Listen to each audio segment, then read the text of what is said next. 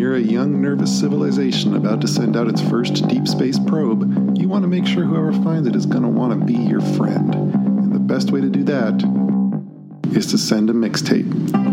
Earth's Mixtape is the podcast where we dive into the contents of the Voyager Golden Record.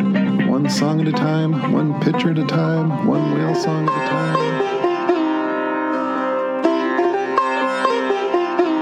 time. Welcome back to Earth's Mixtape. This is the podcast where we review the contents of the Voyager Golden Record. I'm Mike Dunleavy, and with me as always is... Roby Austin. And... Hannah Ayler. This episode will be talking about music selections from Japan and Germany, as well as photos relating to human reproduction from the Golden Record Photo Archive. So let's begin.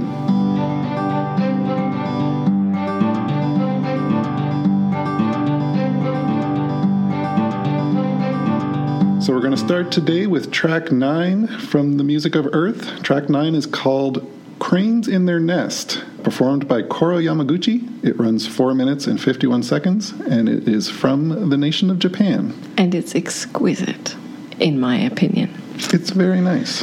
It is a pleasant, peaceful piece. And it seems to me as though it's a piece that is not programmatic, but sounds like birds. And maybe they could have done a little bit more choosing programmatic music sounds, because I know they have the Sounds of Earth section later on. Can you define that term you're using? Oh, it is music that it sounds like it's a portrait of other sounds. So like a Chopin piece that's supposed to sound like a fountain or raindrops or something. Very like Chopin pieces that are supposed to sound like raindrops, or Vivaldi pieces that are supposed to sound like cold. I mean, it doesn't have to be as pictographic as all that. This, I thought, was reminiscent of birds and also very obviously not the sound that birds make. It's music. Yeah, and I mean, from the title, you can probably tell the subject of the piece was meant to show the affection cranes have for their offspring in their nest. It was meant to be the sound of mothers talking to their little babies. Oh, it actually goes through like the whole life cycle. It starts with the cranes building the nest and then laying the eggs, rearing the young, and then as they reach maturity, they fly away, and the parents lead the rest of their lives in their nest alone. And apparently all of these phases of the bird life cycle are depicted in the song. This particular piece was collected in the 18th century by a Buddhist priest or a Zen priest named Kinko Kurosawa, who traveled around almost doing an Alan Lomax type thing. He was traveling around Japan in the Edo period, collecting pieces for this instrument that this is recorded on, which is a shakuhachi, which we can talk more about in a bit. Oh, yes. But he made a collection of 36 of these pieces, which are considered a canonical collection of music of the period. That's very interesting. So tell me more about the instrument. Well, here's what I have. A shakuhachi is a Japanese end-blown flute, traditionally made of bamboo, but can also be made from hardwoods, and even today you can get them made out of plastic. It has finger holes and one thumb hole, but no mouthpiece. So it kind of looks like a recorder, but you blow it like a flute. You blow across the top of it, not into it, like you play a flute. And it looks pretty simple, like, oh, it just looks like a recorder. It must be so easy to play. But after looking more into it, there's a lot you can do with it. It allows for a lot of subtle changes in pitch and tone of the music that you're playing by partially covering the finger holes or by blowing at different angles. So whereas recorders, you can only just blow one angle, this one you can vary that a lot. So it's actually pretty complex. And I was deceived. What do you mean deceived? I thought it was super simple. Oh, it's a recorder. I can play that. Wait a second. Nope. This is tricky. But it sounds great. It also sounds like I probably couldn't build my own recorder, but maybe I could build my own this kind of instrument whose name I'm shakuhachi. Afraid. Thank you. Yeah, I think especially in the 18th century and earlier, that they would produce their own. They would go take a piece of bamboo and make their own shakuhachi from it. The name shakuhachi this is good. Basically refers to its length. A shaku is an archaic unit of length equal to 30.3 centimeters, so basically a foot. And hachi means 8, which basically in this context means 8/10 of a shaku. So a shakuhachi is one shaku 8, or about 55 centimeters long. Oh, it's huge. And that length wasn't mandated. Like, that is the traditional length of a shakuhachi, but you can get them in different lengths. Oh, so somebody who is, say, just learning the shakuhachi and is a small child and shorter than 55 centimeters doesn't have to be like alpenhorning. Maybe just has a hachi.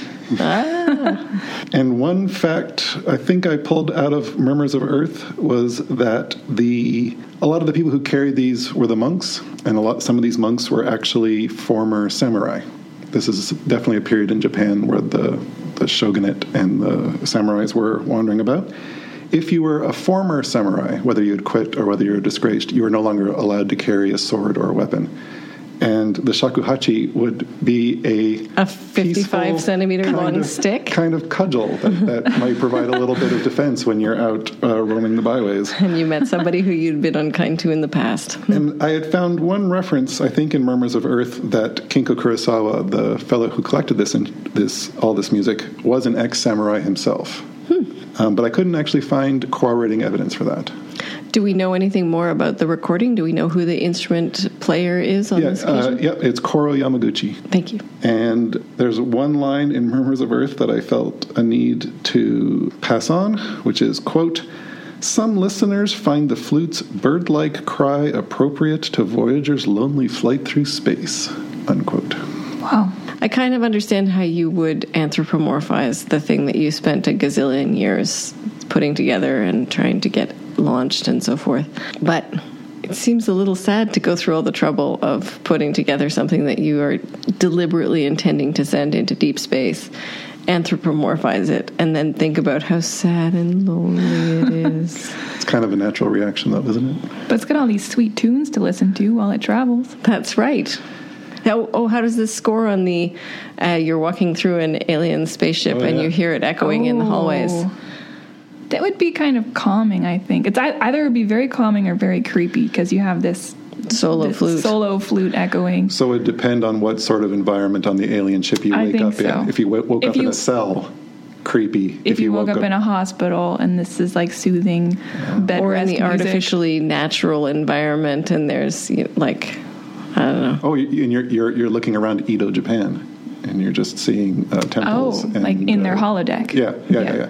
So one last thing that I would like to mention about this track is that it, as I said, it runs 4 minutes 51 seconds, which makes it a very long piece. I think they cut it from the original length of the piece, though, because from my research... Well, it does take a long time to build a nest. The fledglings don't depart until after the 7-minute mark, and there is no 7-minute mark in this track. There is no 7-minute mark, but this is almost 5 minutes out of the 90 total. This is a large contribution. True. This is the only Japanese music, though, right?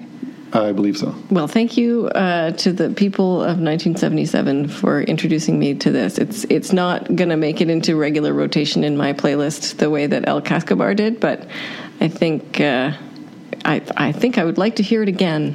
Or others from the genre of music, which is called Honkyoku. El Cascabel, isn't it? It is. Fun fact, the shakuhachi was featured in the Jurassic Park score, as well as the Braveheart score. And any number of Japanese films scored. Yes, many. I omitted those because there were so many.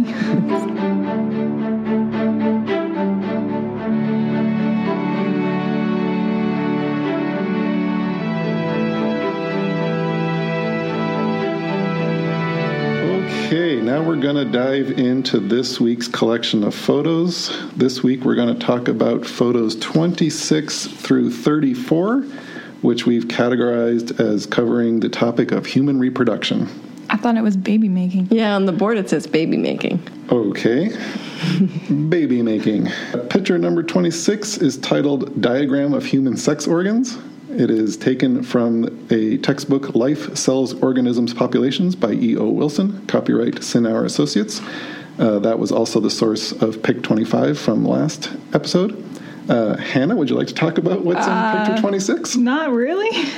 I think you can put it together from the title, but we have 2 images. On the top, we have the male reproductive system, and on the bottom, we have the female reproductive system. And it's a drawing. And it's a drawing. Yes. That is probably an important thing to mention. A drawing by Sandra Landry, also. And it's a half. It's a section. So it's like cut a cross section. Yeah. Through the center. Of the genitalia. And the reproductive organs are darkly colored, so they stand out from the rest of the body pieces in that area. And they're labeled.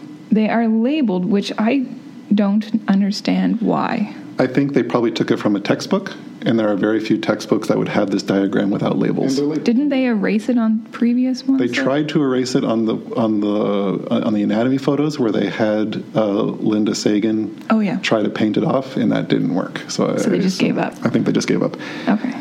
There's also the classical symbols for male-female, which come back in future photos. And in the previous picture last week, there was a male and female picture. Yeah. Or there was a Mars and Venus symbol. Yeah. And there's a length scale for the female diagram. Of 12 centimeters. But not for the men, because sometimes dudes get a little sort of sensitive about the length scale of some of those objects. Yes. Here's one comment I have. I mean, I have all sorts of comments, but here's the one comment I'm going to make on mic.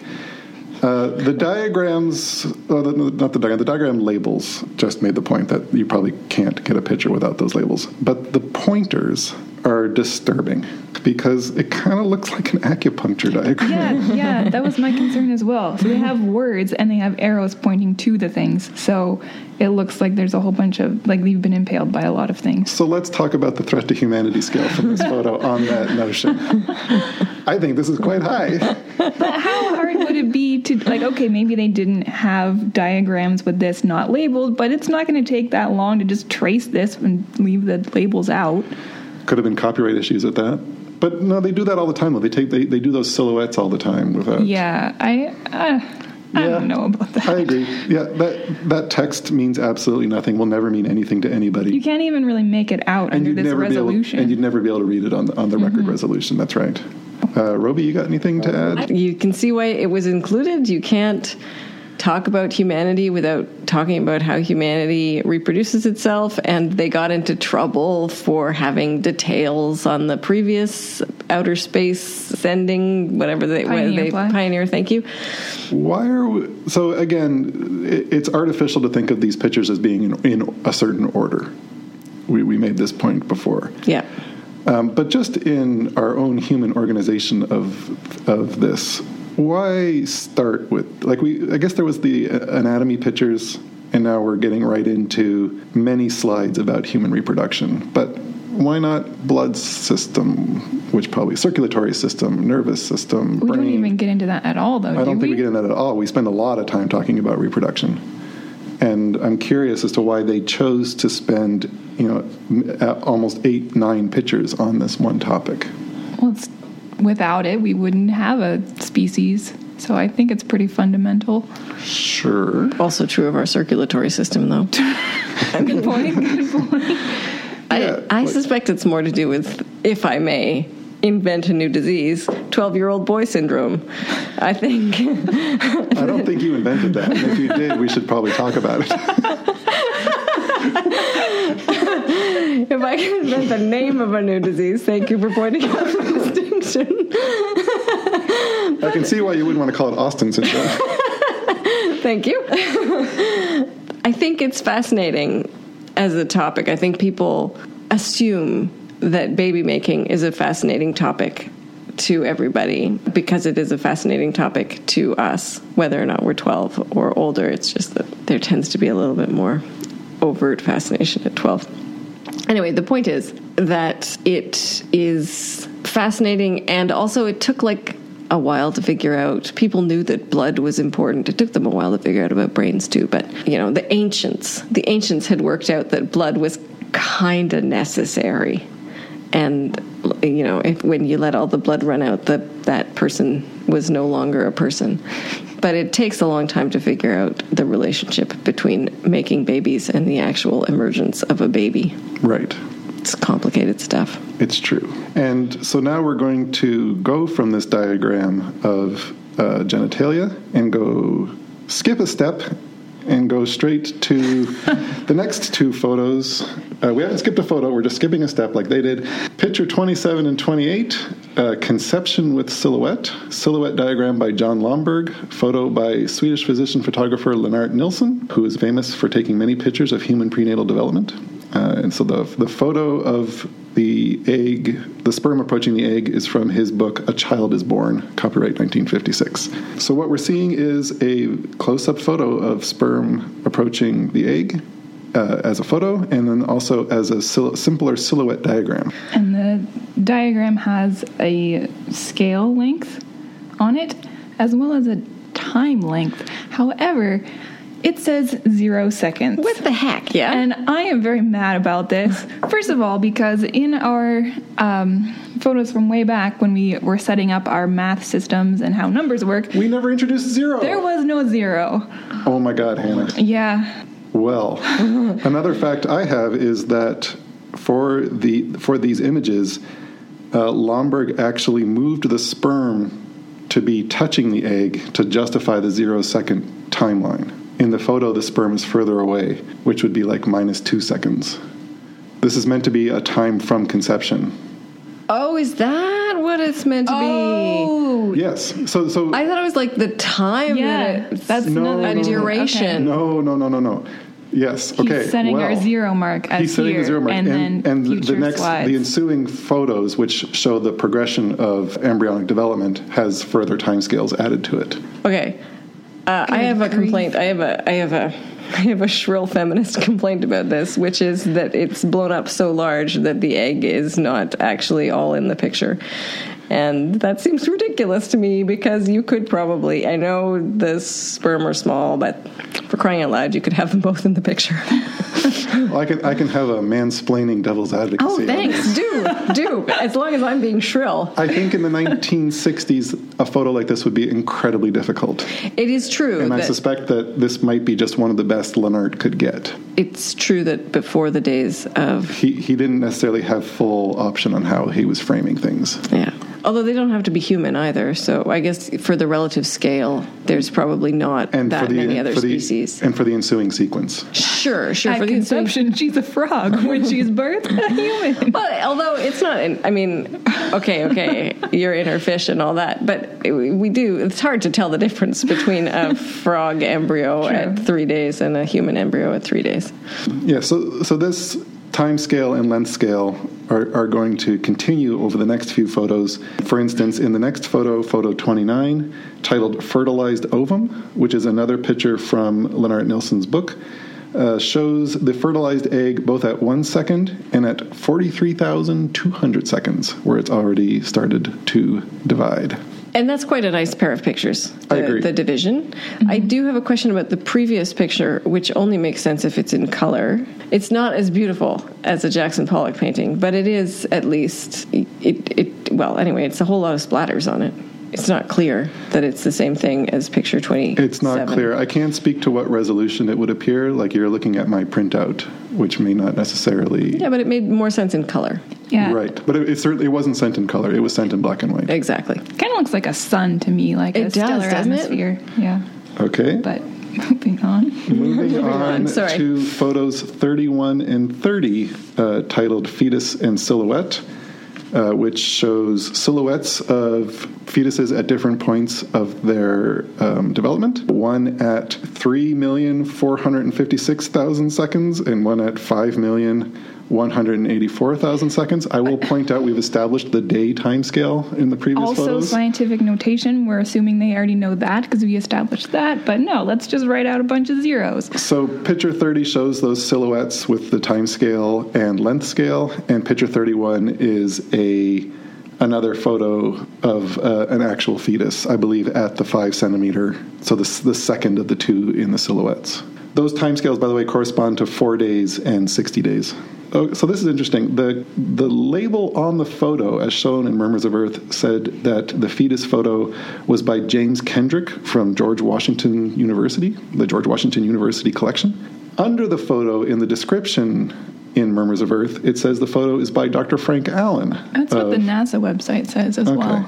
So James Kendrick's contribution to this was thought to have been acknowledged at one point, so his contribution is unknown. This is not an intellectual comment by any stretch of the imagination, but, fetuses kind of look like people's depictions of aliens from the olden days. That's what I was, yeah. Thank you for backing me up here, Hannah. Those silhouettes look like... They look extraterrestrial. The classic little gray alien. Yeah. It's particularly fetal looking. Yeah. And there's that final shot of 2001: A Space Odyssey where there's just a giant fetus floating in space. Mm-hmm. So the aliens might see this picture of the fetus and think, "Oh, they have one of our people captive. We have to go rescue it." Oh my God, they've eaten her. Or that. Threat to humanity. I think it's pretty high on this one. I think it's pretty high too. Yeah. I don't like looking at fetuses. It's not what I do in my spare time. All right, so let's move on from Hannah's spare time and talk about picture 32. Also titled Silhouette of Male and Female, diagram by John Lomberg. And Nelly, let's talk about this photo. Okay, so this one, I think originally they were this is a silhouette, as you just said, and they were originally going to put in a actual photograph of what the silhouette is a silhouette of, male and female, but because of the controversy over the Pioneer plaque where they had naked people on it and the government was like, oh no. Just naked drawings, too. Oh, yeah. This would be an actual, like what they wanted to include here was an actual photo. Yeah. Have we mentioned that the woman's pregnant? Because the woman's pregnant in this. We'll get there. We're going to get there. Please, Hannah, continue. So because of the controversy over the Pioneer plaque, they opted to not put the photo on and just have the silhouette, which, so the woman's pregnant, but this is a silhouette, so their bodies are all just dark. However, where the fetus is... Yeah, so in the silhouette creepy. Of the woman... There's a hole. There's a hole where you can see through silhouetted. Her, and then there's the silhouette of the fetus. So this is the first. Talking about order of photos, so on and so forth.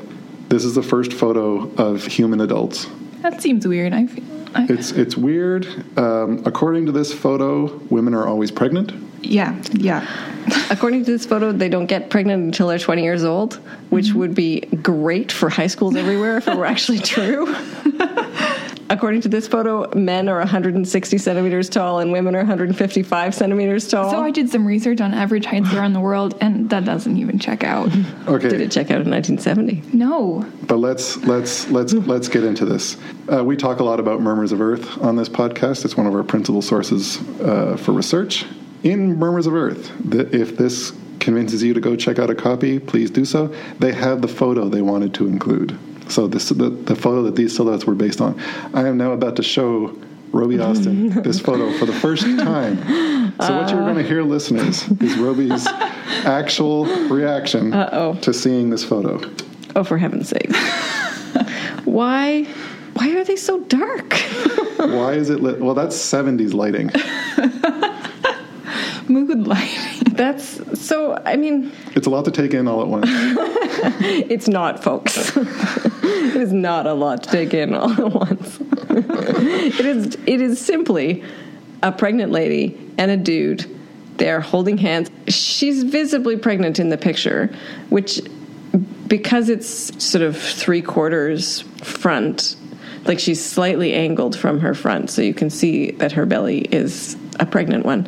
But in the silhouette, that is harder to make work in your head. Like, it really does just look like she's got a hole in her belly and they've dangled a fetus from it.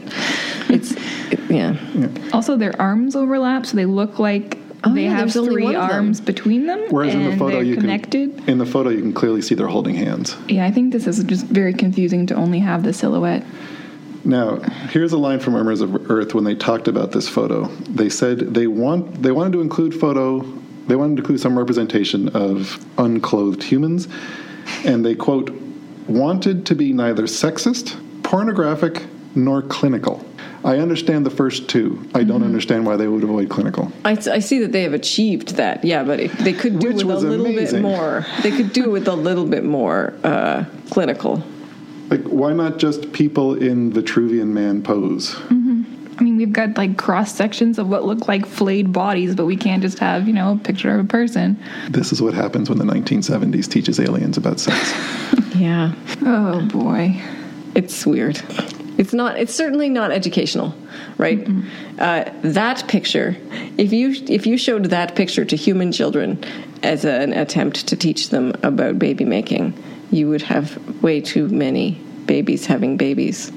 Or serial killers. Either way. I think those are outcomes that we can all agree are negative. Anyway, we could talk about this photo for easily another half an hour. But there's two more. But there's two more. Picture 33 is titled Birth.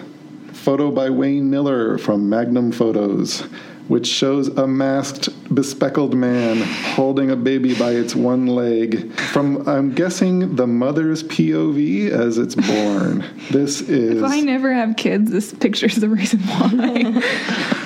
Okay, we will add that to the show notes. This is the most unpleasant image so far, in my opinion.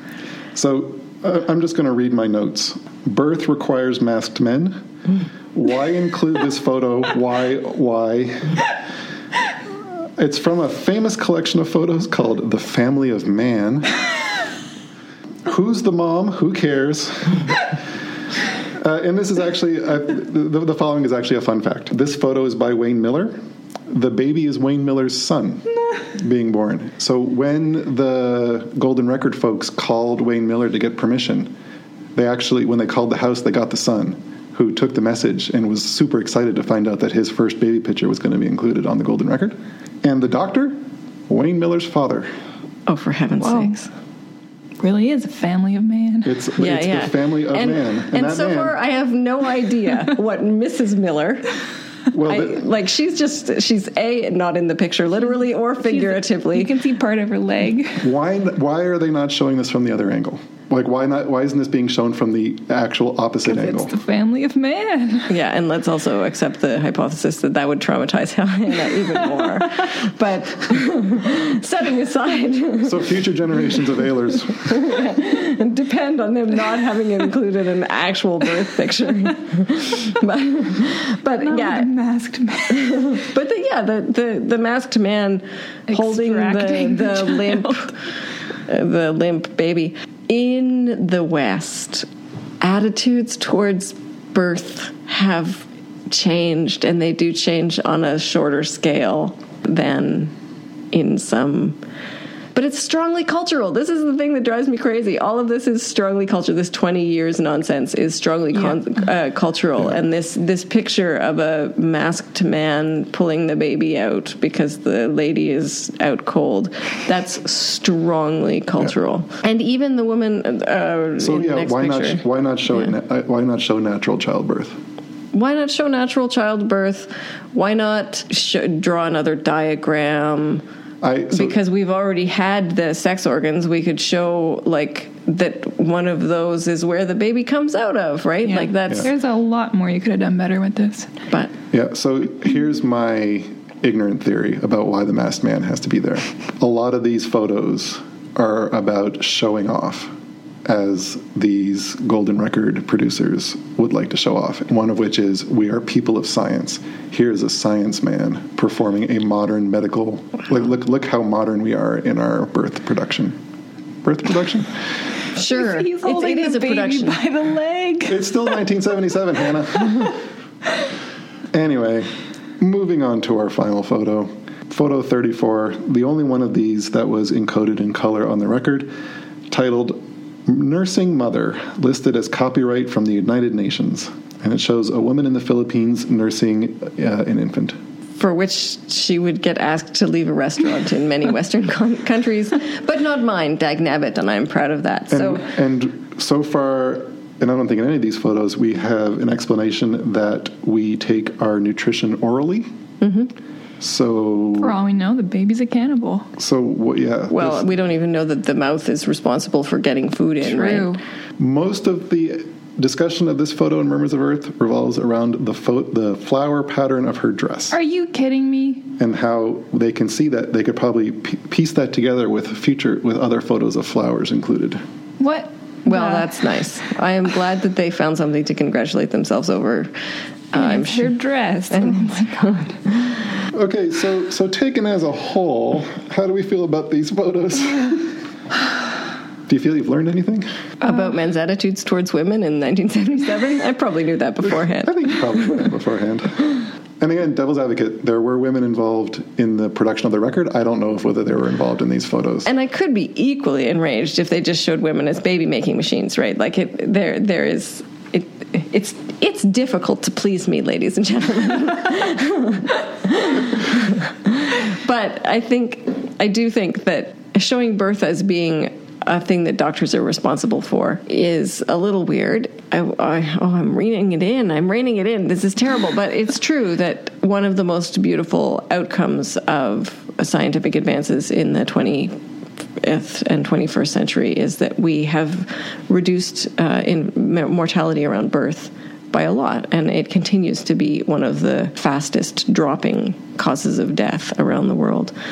And it has something to do with doctors. It also has to do with midwives, and it also has to do with other women around the woman who's pregnant. So it's not necessarily a big male doctor, but it is a sign of a civilization that knows how to look after its own medically, that we can survive our own childbirth. But anyway, how do we feel about them as a whole? Well, we wish they'd had more time to think it through. I think that's probably the best way to do it. I would suspect that if you knew nothing of baby making before seeing these photos, then saw the photos, you'd really want to proceed with caution still, I feel. Indeed. So how would you rate it on the threat to humanity? As a whole, probably 9 out of 10. Certain elements of it, definitely 10 out of 10. The acupuncture picture being the highest. Being the one that will give Michael nightmares for some time to come. So I watch a lot of sci-fi, and in most of the sci-fi shows that I watch, the aliens are usually like they're your typical little gray aliens. And what's often the case is that they reveal that they have lost the ability to reproduce and that they can only reproduce themselves by cloning themselves. Mars needs women. Right. So I feel like the reason for us sending all of this reproductive information may be to, I don't know, tell them how much better we are than them at cloning ourselves. Or at least, yes, reproducing with variation, genetic variation, because we did already show them about genes. Yeah, and we've only gotten better at it since 1977. We have, and in fact, my hat's off to the person who took the pictures of the eggs and sperm, because this was years and years and years before Lennart Nilsson. Nilsson. Let's give him props. Years and years before there was IVF. And so how would you... Like, would you have this on a microscope slide and take a picture of that? I don't think that's possible. I think you would have to get it up in there. Some sort of proto-endoscopy, I would assume. Oh, okay. Then that is impressive. Another note for Hannah: never volunteer for medical experiments. Nope. And on behalf of future generations of Ehlers, let's move on to the next section. Thank you.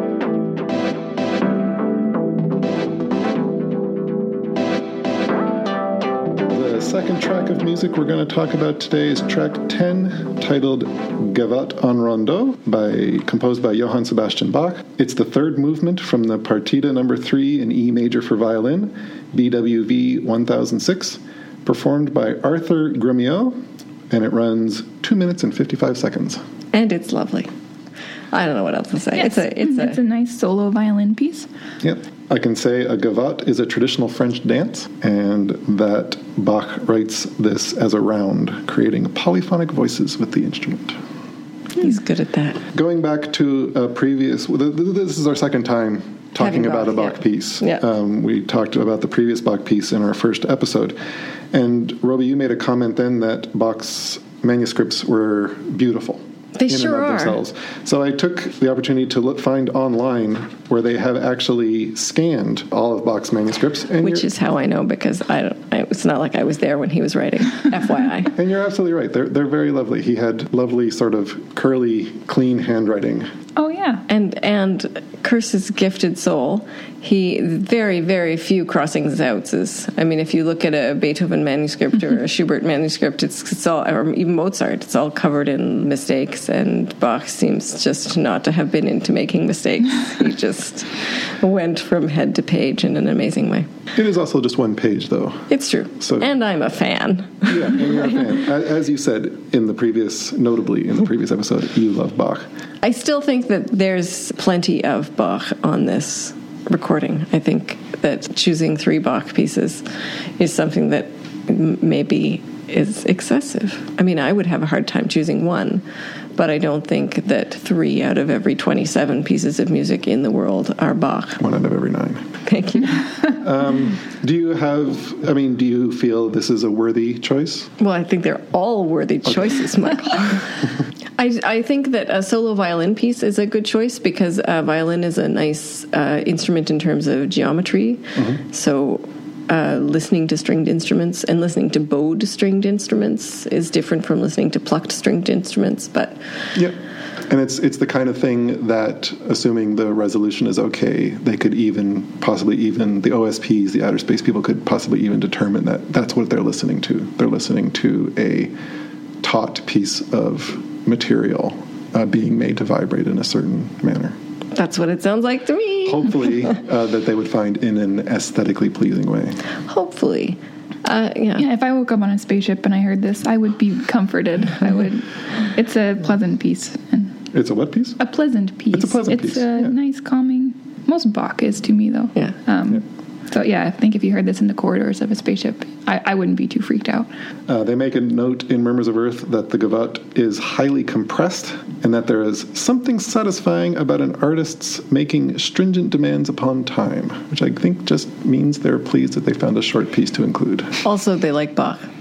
And they like Bach, absolutely. We can talk a lot about how Bach wrote music and what rules Bach was writing music within, and how some of those rules are of his own invention and some of those rules are conventions of his time or conventions of the Western cultural music development. But Bach is fun for geeks to listen to. There's a lot of lovely numbers stuff and nerdy stuff in Bach. Absolutely. There are books written on this. Indeed, some of which I have read. There's a famous book that a lot of nerds own and very few have read. That's right. Gödel, Escher, Bach. Do feel free to call us if you have read it and tell us what it says about Gödel, Escher, Bach, and aliens, if you are one of the few people who have gotten all the way through. And we will test you. We will. Thanks for listening to Earth's Mixtape. We'll be back in 2 weeks with another episode. Please rate and review us on iTunes, and maybe we will read your name on a future episode. Reviews will help people find out about the podcast, and maybe tell your friends about us. Did we make a mistake or an omission? Heck yeah, we did. Let us know all about it on Twitter and Instagram. We're at Earth's Mixtape. Or email us at earthsmixtape@gmail.com. Earth's Mixtape is produced at St. Mary's University in beautiful Halifax, Nova Scotia, Canada.